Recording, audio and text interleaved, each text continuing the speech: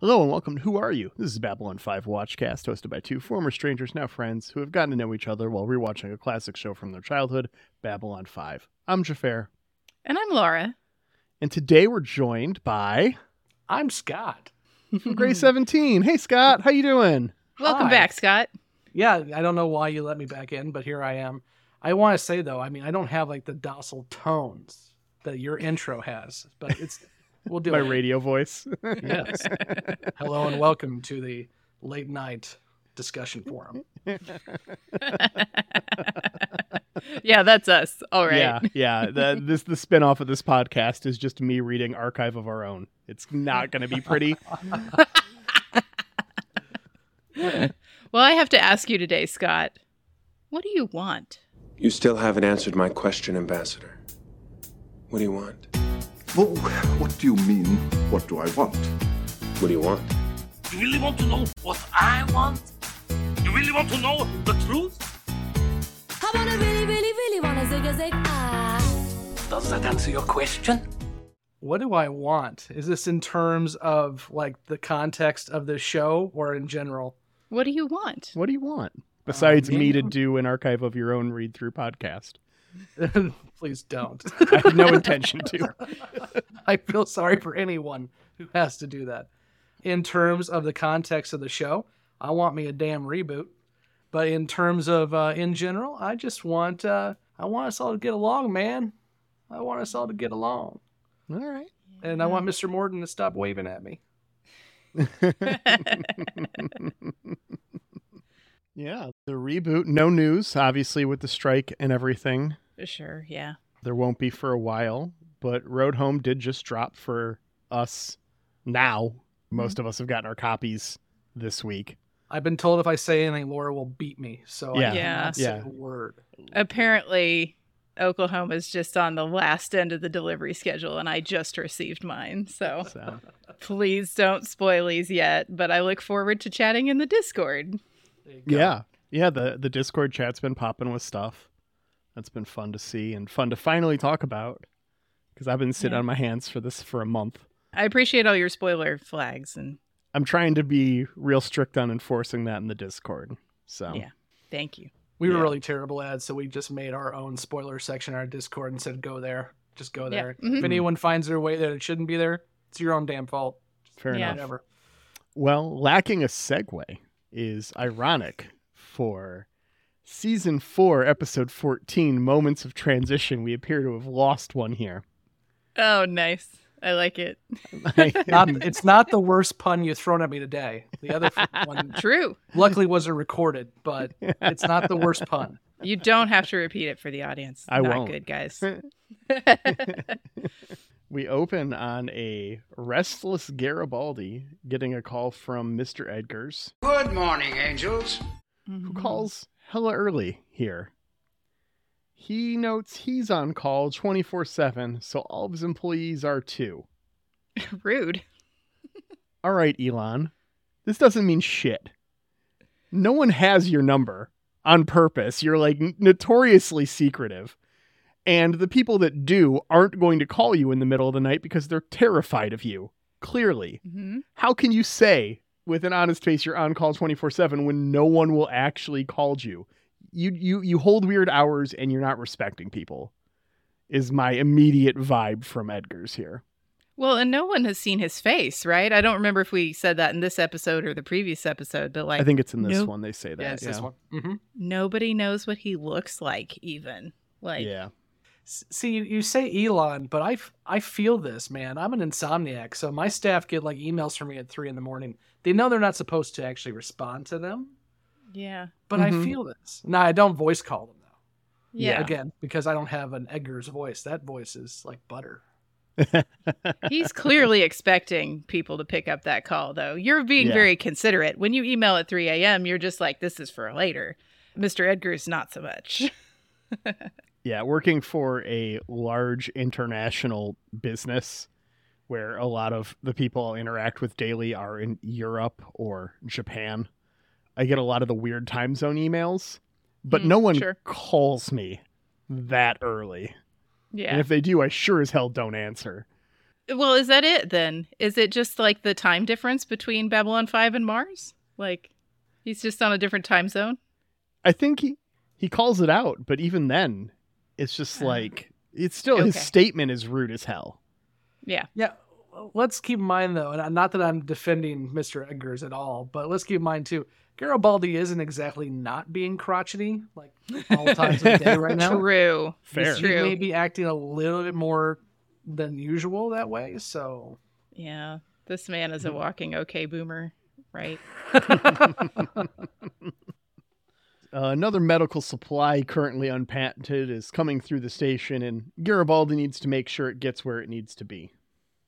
So he's got his B-plot mission. In the A-plot, John Sheridan is worrying about Delenn. As we heard, there's unrest on Minbar. Mm-hmm. And we get the answer that I asked a question last time. Apparently, crystals do burn. Yes, we see burning crystal buildings on Minbar. So they are, in fact, burnable crystals, whatever crystals they use for construction. I thought you were going to say, apparently Nehruin burns too, but no. Hey, you just spoiled the end, dude. If you're listening to the show, do your listeners usually watch the 15-minute segment and come to you all? I hope watch not. The next 15? I hope not. But, if you're out there, let us know. Find us in the Discord. I got to say real quick, when Sheridan wakes up, he has the classic missing your partner move where he's clearly sleeping on her pillow because it's elevated. Like when you look at him, he's at a 35-degree angle. That's very Minbari, yeah. Her pillow is stacked on top of his, you can see in the shot, and her pillow is massive and his is just like a normal pillow. So I appreciate the Minbari sleep angle continuity. It's the little things in life, right? Right. This show, details. Mm-hmm. Yeah, so more to your point, Laura, about the burning crystals. Last episode, I had said maybe our cultural standards for Civil War are a little different. Maybe the Minbari would consider something Civil War that we might consider a peaceful protest. Mm-hmm. Clearly not the case. Yeah, I think Minbari don't kill Minbari has been thrown out the window at this point, right? I don't think this is all property damage that we have here. No, it's been thrown out the crystal, for sure. What's the argument given that they're just going to reincarnate anyway, so it's fine. It's fine. Oh yeah, they'll just come back. But I guess I'm really screwing up your format because I keep jumping to scenes that we haven't gotten to yet. I'm sorry. You're fine. You're fine. But that begs the question too: do these Minbari not know about the whole humans thing? They don't. Yeah. Oops. We know that Nehruin might. So Nehruin, Grey Council, yes, would know. Yes. Yeah. But our other Minbari is Shi'alit, which is the Minbari generals, not Grey Council. Would not know. Well, of course, Nehruin either laughs at it or just thinks it's completely false anyway. So when he was told about all of this, he thought it was a joke. So doesn't matter to him. Yeah. Whoops. Anyway. Yeah. Back into the episode. We're at Ranger HQ and Delenn is attending to as many extras as they could loaf up. I thought the same thing. I was like, wow, budget cuts in season 4. Because for me, for those who haven't checked out Grey 17, we're about a season behind these guys. And I've gone out of my way to only watch a week after week with our newbies. So I haven't watched season 4 in a long time, like pre-COVID. And so I'm looking at this like, oh, I forgot season 4 had massive budget cuts. Yeah. So we go to theme after we're told that tomorrow they're going to get nuked or something. Some kind of orbital bombardment. They don't really specify, but the cities are going to be destroyed. They're going to do the Sheridan on their own cities. Yeah. It's a shame. Back from theme, and Lyta nails this interview, but she knows she's going to fail the background check when they bring it up. Yeah. Rough what a place disappointment. to be. I am so confused here. How is it hard for her to find work? Truly. Serious question. there have to be companies not fond of Psychor.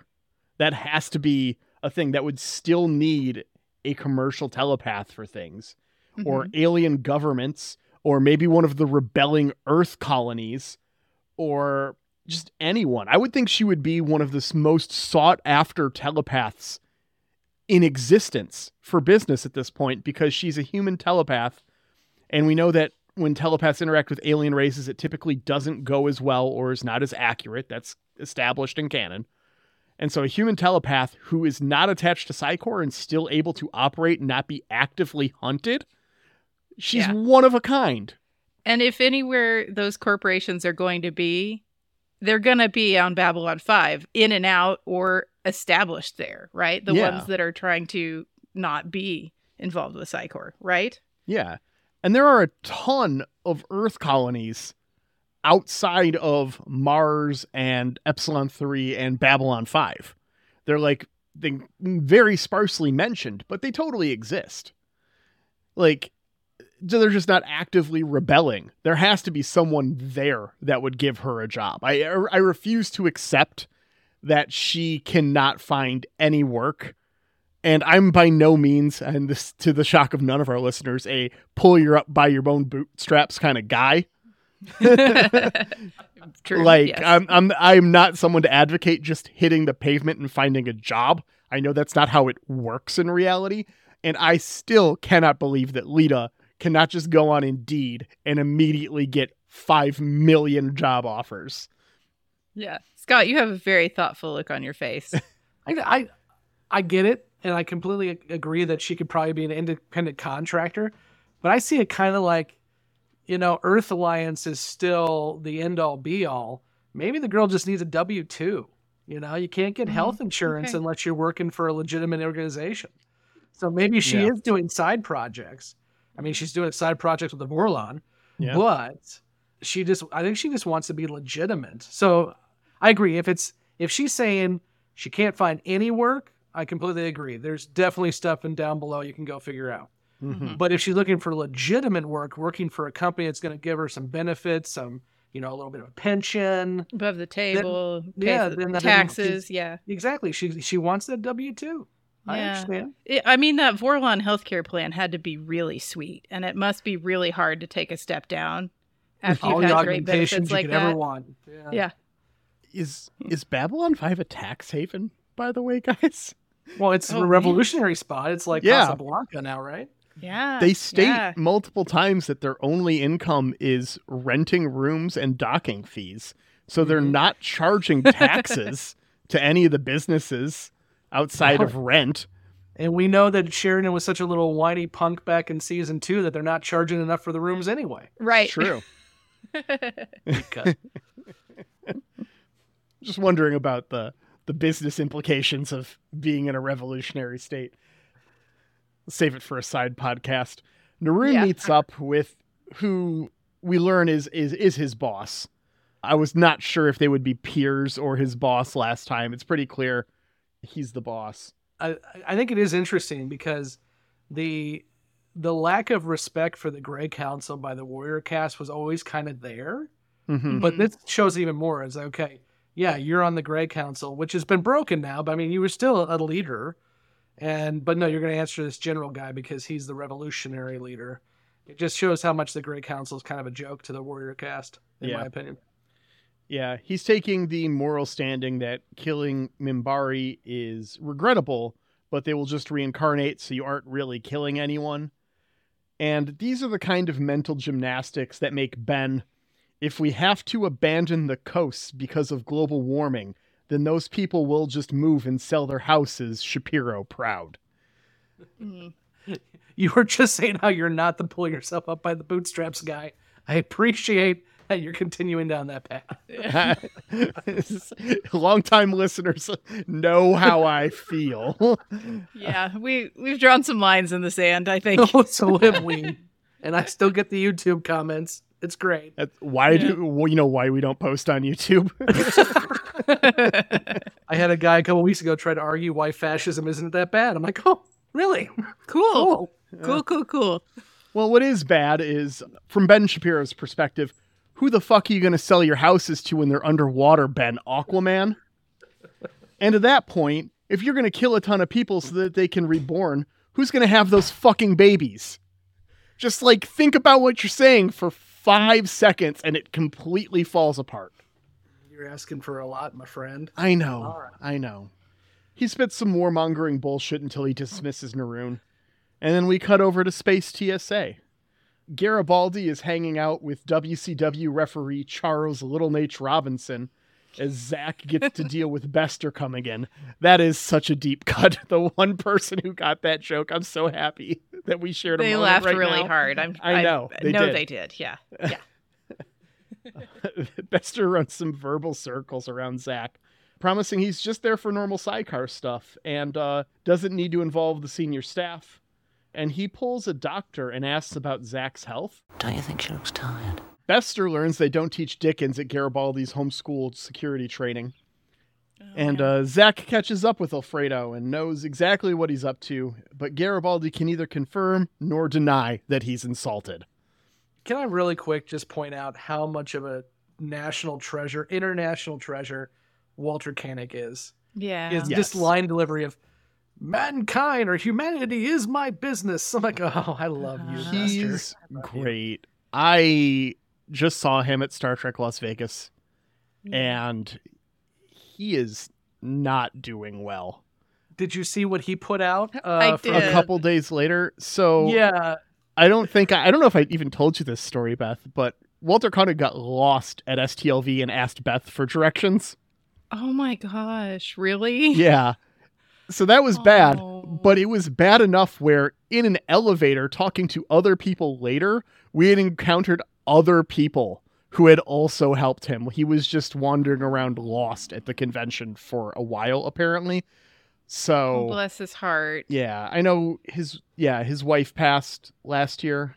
Yeah. And he's apparently not been doing great since then. And the panel he gave at STLV was great. It was great to hear him, but he is clearly very elderly at this point. We were trying desperately to try to get him on our show, mm-hmm. and we finally were told by his people that he just doesn't do them anymore because his hearing is so bad. I believe that. He really he doesn't want to get lost. In the dialogue. I saw him last year at Star Trek Las Vegas and could tell that hearing was kind of an issue for him. No, but he put out an announcement a few days ago where it was like for another con. He's like, "See me before I'm dead." Yeah. Yeah. Yeah. I was scrambling to try and get a Bester action figure so I could have him sign it at this convention, and I was not able to procure one.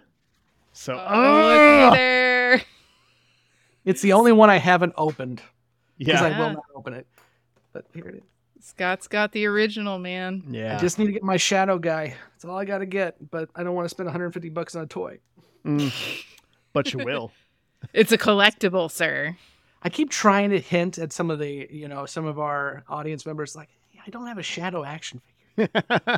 You send all the B5 for the first time guys like all this crap. Send me something. What are you doing? Yeah. After this, Delenn tells Lanier the religious cast is going to surrender to commercial. And when we come back, Bester rolls up on Lyta and grabs a quick jab at Ivanova before getting to the point. Lyta needs the Psy-Corps to be able to get a job. He lists his terms. She has to wear the badge and the gloves. 10% of your fees get taxed and go to the Corps. And there's this little footnote at the bottom of the page, just your body after you die. Yeah. You're making it sound like it wasn't that creepy. I want your body. I want your bod. I have to wonder, and actually, you'll have to tell me this, if this is a thing where when you watch it for the first time, instead of knowing how this plays out, if that comes off as a, like, pleasure thresholds vibe. If that was supposed to feel overtly sexualized, because it did. I felt like, it had like a reproductive-y kind of vibe to it. Because we know that about Psy-Corps, right? Yes. That they like match people up to try to have the most optimal babies. And now Bester knows the thing about she's definitely been altered by the Vorlons in some way. So he wants them sweet, like Vorlon telepath babies. definitely the first read and probably the actual truth. Like, do you really think he wants to just wait until she's dead? I think he thinks that's his only chance. Bester will tell you exactly what you need to hear at that moment. So when he's telling you, don't worry, it will be natural causes. He's not going to wait 30, 40, 50 years for Lyta to kill over. He'll find a way to make it natural. They want those eggs while they're fresh. That's what I'm getting out of it, which is horrifying. Yeah.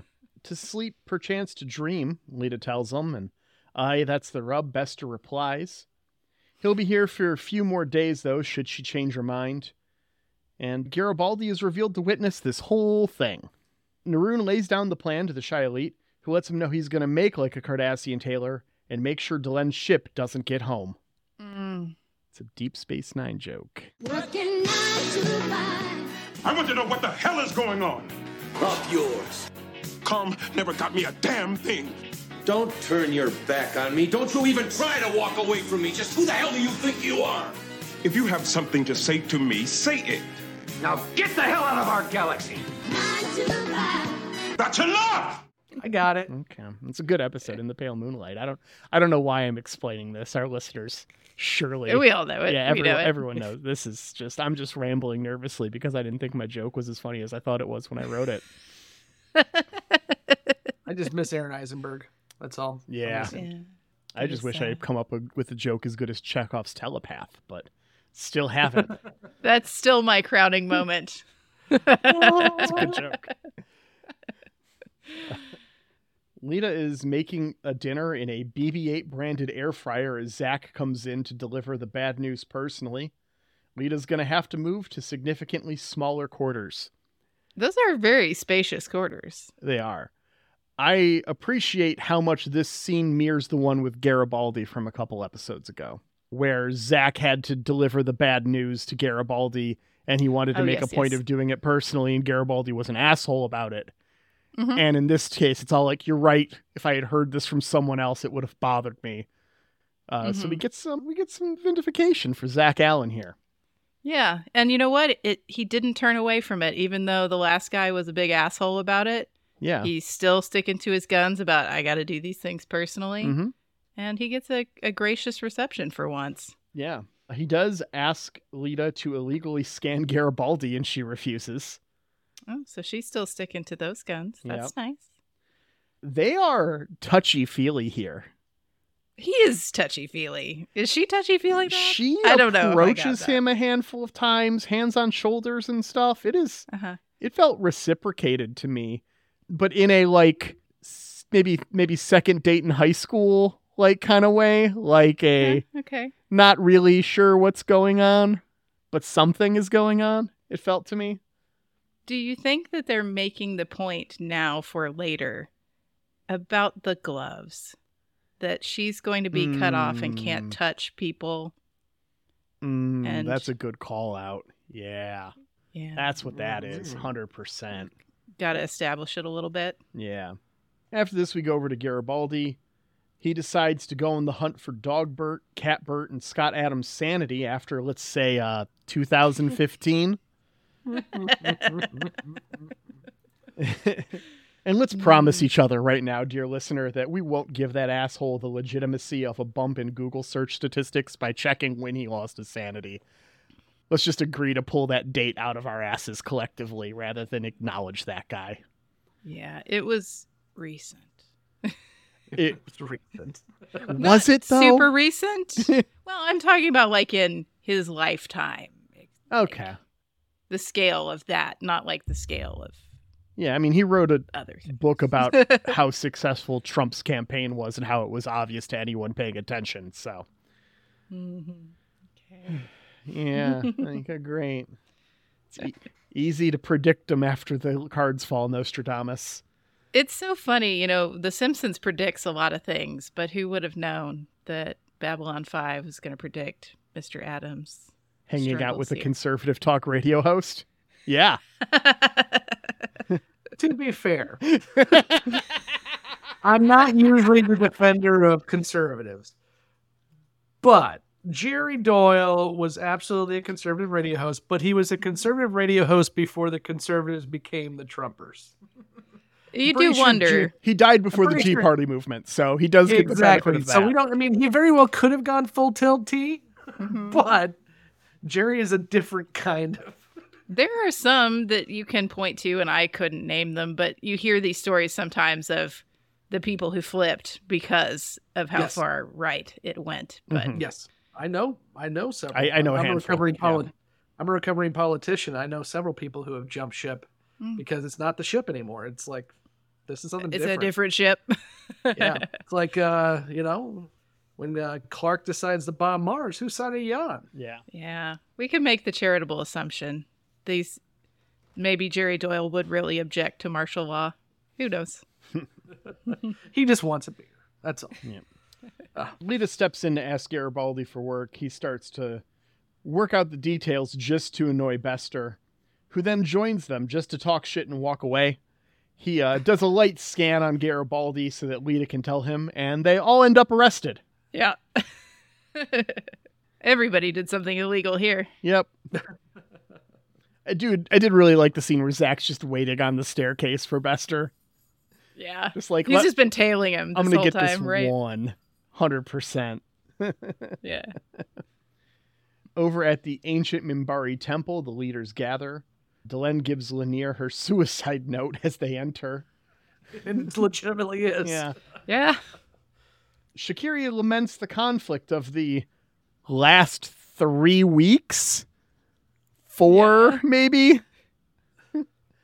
When we first hear from this guy, and this was a while back, there's almost a moment there we're like, okay, he's making some sense. He's pulling the Truman argument. Like, we had to fight, and people died, but more people would have died if we did it the other way. And then he goes full tilt, just, kill them all and let reincarnation sort it out. But originally he's like, I had to do this. But then, he turns into this guy, so it's fine. Yeah. No, it was interesting hearing those arguments, also having just seen Oppenheimer within the last week. Which, by the way, if anyone hasn't, go now. Hit pause, go. Yeah. You can continue. Get out there. Which means I should go, guys. I'll be back later. It was good. It's going to get all the Oscars. All the Oscars. I'm sure. You do need to see Barbie first, though. It does help the movie make sense. I will say it was a weird move to compare Sex with Florence Pugh to the atomic bomb, but you know what? It is what it is. That movie had some weird choices it made. There's legitimately nothing I can say here that won't get me in trouble, and therefore I'm going to keep my mouth shut.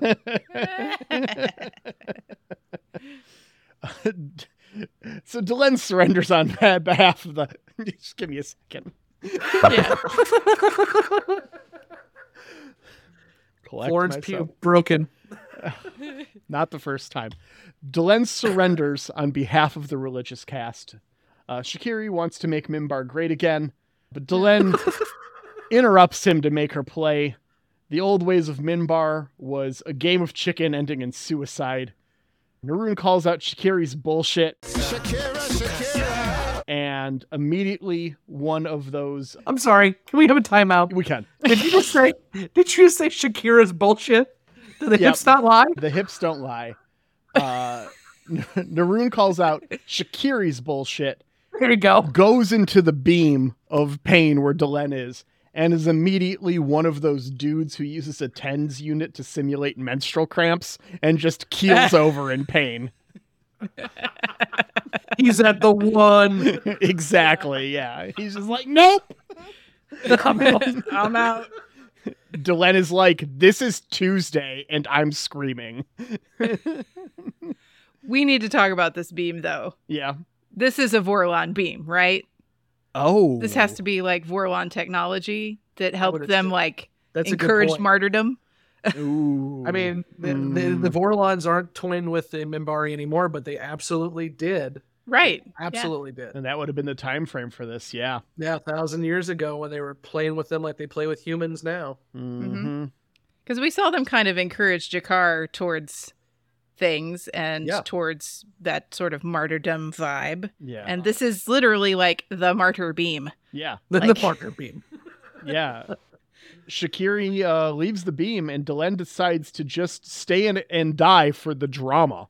And well, I mean, she's following tradition. The girl, she's a badass. And when she says she's going to do something, she's going to do something. Mm-hmm. This resonated so much with me with a book that I recently read. And I think I mentioned this on pod a couple of weeks ago, A Memory Called Empire.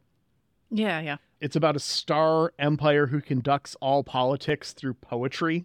And every single one of these people is a dramatic bitch for it. And I love it. And it just, watching Delenn just like, guess I died to prove a point now, just reinforces that type of attitude, and it reminded me so much of the book. Anyways, Naroon's been on Broadway, and no one out-dramas a San Fran theater kid. Damn. That city gave us Emperor Norton I, Emperor of the United States and Protector of Mexico. Yeah, he has to honor that. He pushes Delenn out of the beam, renounces the warrior caste, and joins the religious caste as he is reduced to a literal smolder. Yeah. Real talk.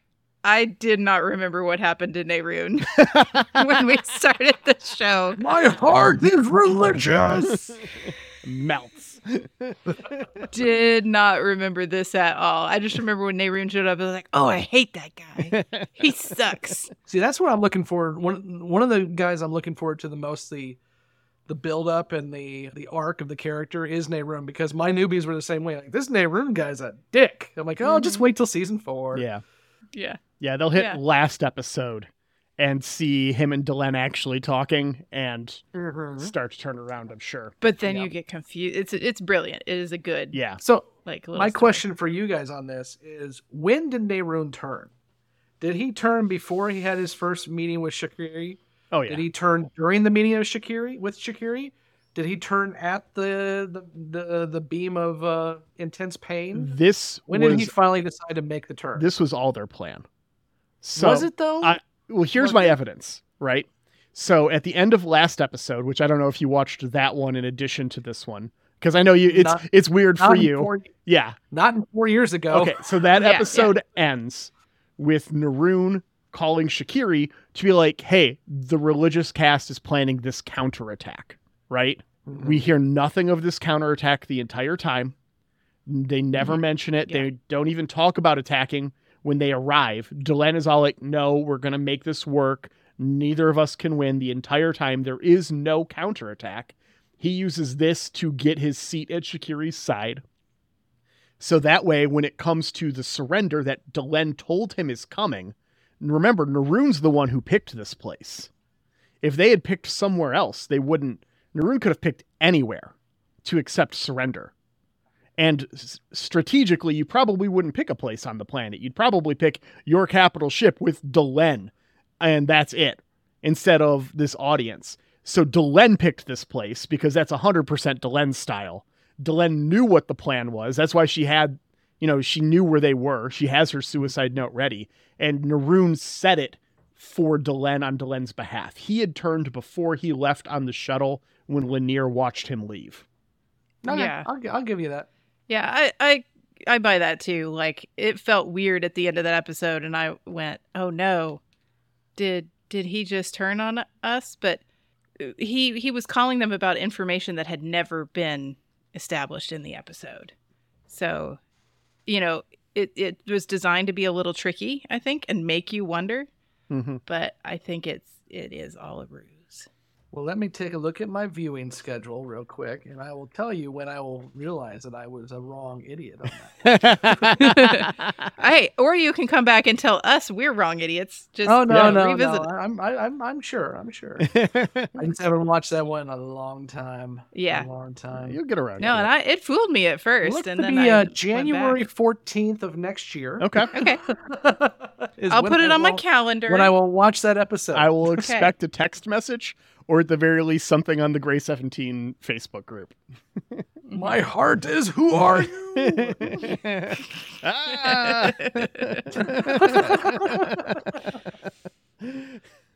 Edgars wakes up Garibaldi again, telling him to fire Lyta.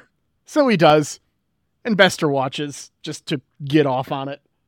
I will say there was some Usenet traffic thinking that Edgars was Bester at this point. Yeah. I could see that. I mean, this whole Edgar's thing is like very confusing. Yeah. Who is this dude? What is going on? Yeah. Yeah. I did love JMS's response to that, though. Which was, we've already cast this actor. Yeah, well, I mean, his first piece was not a chance. Yeah. A famously short, responsive man sometimes. Yeah. I mean, I got up and asked him a question at San Diego Comic-Con, and he just looked at me and said no. So there was an interview he did after you had watched the new movie. I caught it on YouTube, and the first guy asked a question that was just a pretty piss poor question, and JMS just looked at him and was like, "Next question." Like, you burned your one there, kid. Good job. At least you didn't get that, Xhafer. It's true. I mean, I feel like I had a very good thought out question that we'll talk about on the next League of Non-Aligned podcasts. Yeah. Some of us count different things. I count how many times JMS smacks me around on Twitter. I'm up to 4. Oh, good for you. We got a retweet from him the other day. It was exciting. Nice. I saw that. Happiest day of my life. Right? Yeah. The great maker has seen us. All according to plan here. According to Bester, though, Garibaldi is pushed farther into Edgar's pocket, and Lyta has to take his offer to join the Corps. Why couldn't she go to Sheridan at this point? You don't think... Yeah, Sheridan might want to hire a telepath. Just to stop Bester, if nothing else. But remember, Sheridan is the landlord of B5, and he just kicked her out of her quarters, too. She's being told through their actions, and she even dealt with this when she first came back on board back in season 3. They only are there to use her, and she knows that. No one respects her. No one is not scared of her. So I don't think she has that relationship with Sheridan to do anything like that. I would think as a last recourse, you could be like, how about you don't kick me out of my quarters and I don't have to work with Bester is a good deal for Sheridan. Lyta's always an interesting character, and there's stuff we can talk about when you all get to season 5. Yeah. But she's an interesting character, an interesting dynamic, and it's fascinating how JMS writes her, and I'll just leave it at that. Delenn is still healing from her experience in the Wheel, but still managed to get on the broadcast to reform the Grey Council, this time with a worker caste majority. And I have to wonder what the Minbari population actually looks like and how well this represents it. That is interesting. That's an interesting question. Can you imagine if the House of Representatives nationally was organized by occupation instead of geographic location? Let's make 50% of the House teachers, please. Oh, yeah, that'd be nice. Yeah, just a thought. We don't need to dig into that at all. We'll Can you talk imagine about it all the Grey day. Council has turned into if anyone's ever been listening, I'm sure many of you have been a part of a good old workers union. Just think about the beer meetings in the middle of the night. That's what the Grey Council is going to be. Like, let's talk about management. God dang it. Give me another Budweiser. What the hell? I have to clean up after those all the time because no, my backyard shares a wall with a steelworkers union. Hey, my dad was a steelworker, man. They had the best party. I'm not talking shit, but I do have to go up and clean up empty cans and union literature that gets tossed over the wall after those gatherings. I said best parties. All the best parties have union literature. Right. Ivanova runs into Sheridan's quarters on a fucking mission, bringing footage of Clark's military attack killing 10,000 civilians. Sheridan watches this, resolves to take the fight back all the way to Earth, and to pose this tyrant to credits. Yeah. Oh, we didn't talk about. I wanted to bring up a thing before we wrap. The thing. I couldn't remember where the last scene with Lyta is placed exactly in all this ending sequence, but I wanted to point out that as she's putting on her gloves and we see the badge, she's doing that suit again. That I believe we saw this type of suit on Talia that has a very collar, literal dog collar, animal collar on this very nice tailored suit. And I just think that's a, interesting, nice detail of costuming. Yeah. About what's going on with telepaths. Yeah. And of course, the good old gloves. Need those gloves. Which, speaking of action figures, you can get a Lyta with gloves and without gloves. Ooh. In case you're like really into that.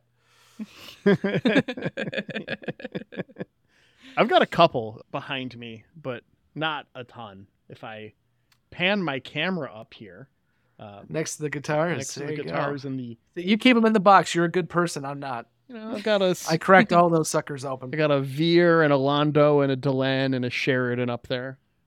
I have all of them now except for the before transformation Delenn, the with gloves Lyta, the Shadow, and there are two ambassadors. One's a Markham, I believe, and the other one is like the anteater gas mask guy. The Gaim. No, one's a Drazi. Okay. I'm wrong. One's a Drazi. So I don't have those. And that's really because, speaking of asshole conservatives, Mitt Romney bought KB Toys back in the 90s. Right when that did. Did he? Yeah, he did. It was Bain Capital. Oh yeah. Bain Okay. Capital. Yeah. So I was a KB Toys guy. Okay. 90s, I was in high school. We had a KB Toy store. Oh, it was great. And these Babylon 5 figures were mainly run for KB Toys. And that last run came out right when KB was going under. That's why, one, you can find them fairly cheap on eBay because there was a shit ton of them and no one bought them. But on those those chase figures, like the ambassadors and the Bester and all that, they're hard to get a hold of because of Mitt Romney. God, conservatives ruin everything. You can send your hate mail to gray17podcast@gmail.com. That is a fun little piece of trivia I never knew. I'm going to file that right next to Rick Berman got us Barack Obama as president in my brain. Yeah, I actually worked on that campaign. Oh, congratulate on the Rick Berman for Barack Obama campaign. No, but we were definitely involved in the, oh God, we just lost Jerry Ryan on that one. Yes. Oh, yeah. Because it was a while where it was going to be Jack Ryan, not from the Clancy novels, and it was going to be a race. I think Barack still would have won, but and then Jack Ryan had a sex dungeon with Jerry, and we're like, oh, okay, I guess we win this one. Thanks, guys. Look at all our hard work. We did so good. Go team. All right. Well, Scott, take a couple minutes. Tell us about Gray 17. Sure. Where we can find you, your community, your Twitter, all that good stuff. Let me get the big old power outlet here so I can do a shameless plug. Yeah. So we are at Gray 17. We are a podcast of newbies and old bees or first ones, whatever you want to call us. So we have a group that are watching the show for the first time and a group of us who have watched it way too many times. And so we have our newbies kind of talk about each episode one by one. We're currently almost done with season 3. So this would be a great time to check us out if you haven't already. And then once our newbies get ejected out the airlock, we talk all the spoilers on the back end of the episode too. So you get a little bit of both. It's been really fun for me because I was there in 93 watching The Gathering, and I watched it all through PTN and TNT and all of that. So I don't get to experience Babylon 5 like this again. But now with our newbies, I'm seeing stuff through fresh eyes, which is really, really fun. So you can check us out on all of your podcasts or YouTube or anything. Just search Gray 17 Podcast. You'll find us. And we're on all the socials as well. Awesome. Excellent. All right. We got to ask. The answer is 42. Always is. Sorry, the scale only goes to 1 to 5. How do you rate this episode on a scale of Babylon's 1 to 5? You know, this, again, as you've already mentioned, and I've mentioned, it's weird for me because I'm knee deep in season 3. And you just asked me to like randomly watch a season 4 episode, completely random. It's a good episode. Anything with Bester is above average right off the bat. And true. Like I said, Walter Koenig is an international treasure. I'm going to say it's probably a 4. It's definitely one that I would say it is a moment of transition. Everything kind of moves along. And there is bigger stuff to come. There was bigger stuff before. This is a piece where we kind of get to a crescendo. I think the best part of this episode, aside from Bester, is Nehru's arc coming to an end, because I think that's an arc that has been done well for 3 years of a show. and the actor's been great, and it's good to see him finally get to where, if you've watched before, you know where he's going. That's fun. So I would say about a 4. There's a lot more good stuff to come, but it's a fun one. Yeah, I agree. Above average episode of Babylon 5. I would also give it a 4. I really, really love the stuff with Nehru, especially because I didn't remember it. That he goes out in a nice blaze of glory. The only like downer for me was like, I felt like the stuff at the very end where we've discovered that Earth has been firing on its own ships and civilian ships. It felt a little tacked on. It was kind of that things are going a little faster now in this season. That was a little disappointing. But if that's my quibble, like that's a small quibble. There's a reason for that. That's more meta that I'm sure you don't want me to talk about on this podcast yet. But there's a reason for that. Yeah, we have discussed the pending. We are past the point now. I don't think I've mentioned it in a couple of episodes, but we've talked about it before that they were unsure about season 5 happening, and so the pace of things had to dramatically change to cut season 5 into season 4 to get to a satisfactory conclusion of the story. This moment feels like that. And JMS was asked for this episode, would this been the season finale of season 4? He said, no, this would never have been a season finale, but it feels like it. It feels like if you're going to transition from a season 4 to a season 5, it feels like, I mean, it's called in the title. It feels like a good transition for that. There's this one behind the scenes thing I want to mention too. When this first aired and you see the footage of the attack on the Earthlings or humans, the guys at the special effects house decided to save some time, and they knew they had to have an Earth cruiser in that video. So they pulled an asset, and they pulled the Agamemnon, Sheridan's old ship. And you can definitely see on the original that, like, oh, Sheridan's ship that blew those guys up. They actually went back later and changed it for future releases because that's a little bit too much on the nose. Yeah. Even for a tacked on ending. Yeah. But yeah, for a bit there, it was like, oh, that makes it even more interesting.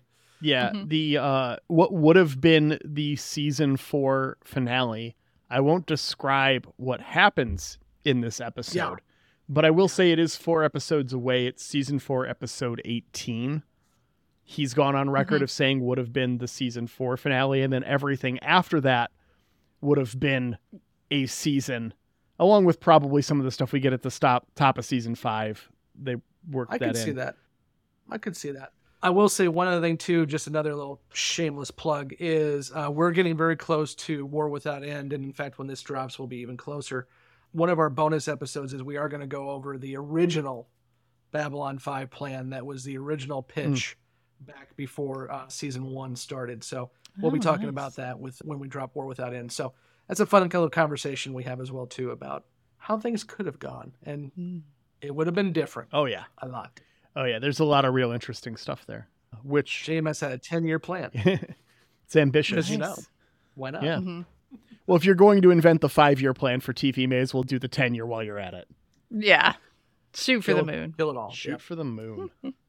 But in not shooting for the moon, but maybe shooting kind of close to the moon, we've got season 4, episode 15, No Surrender, No Retreat.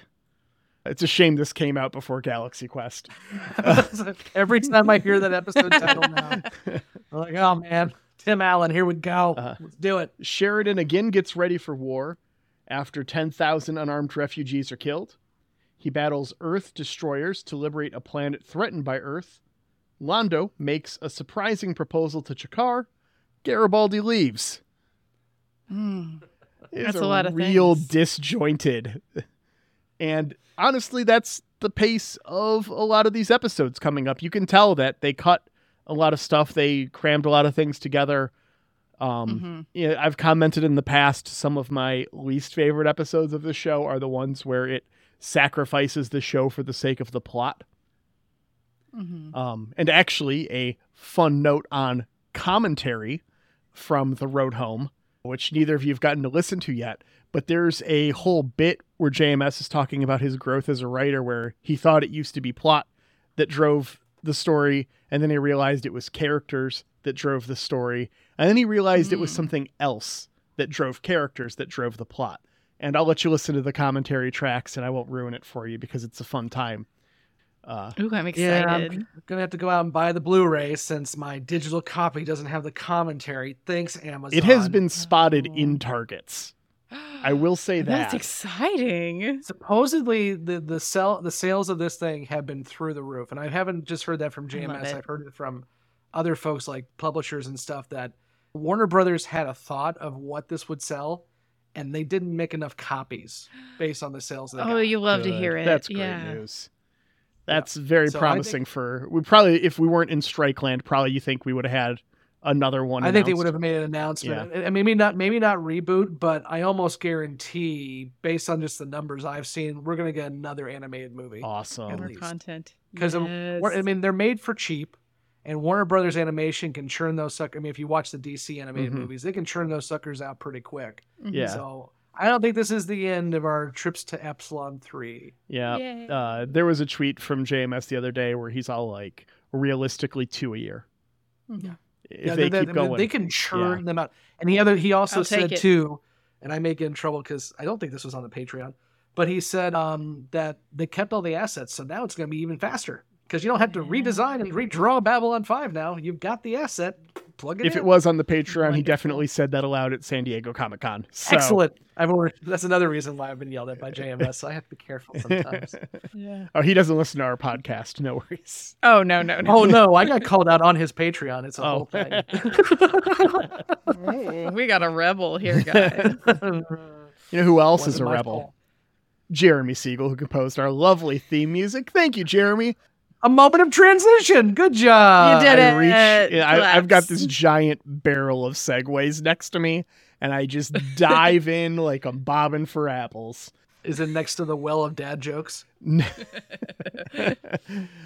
listener and friend of the pod, Ben, keeps those. None of the dad jokes are here. Anyways, Jeremy, thank you so much for our theme music. We really appreciate your contribution to the podcast. We wouldn't be the same without you. Go ahead and find Jeremy's music at jeremysiegel42.bandcamp.com or on Spotify and other streaming services as Nuclear Jaguar. And thank you to Angry Duck Time Machine on Instagram for our podcast artwork. Aaron, thanks so much for making sure that we sound like we're coherent individuals. Really appreciate all the time you put into editing the podcast. Thank you. And the extra time now that I'm on here. Sorry. It's a delight. Don't worry about it. And thank you to you, the listener, for being here with us. We appreciate you in the community. Yeah. Come join us in the Discord or send us an email at whoareyoub5@gmail.com if you want to share your thoughts. Yeah. All the cool kids are on the Who Are You Discord because I am. It's true. Yeah. We should come hang with Scott too. Talk much. We should probably start asking for season 4 finale thoughts. By the time this airs, we'll be looking at recording that episode. So yeah, please send us your thoughts on season 4 for our season 4 recap episode. Yeah. We got to start remembering to plug that. And we'll see you next week, Internet. Take care. Bye.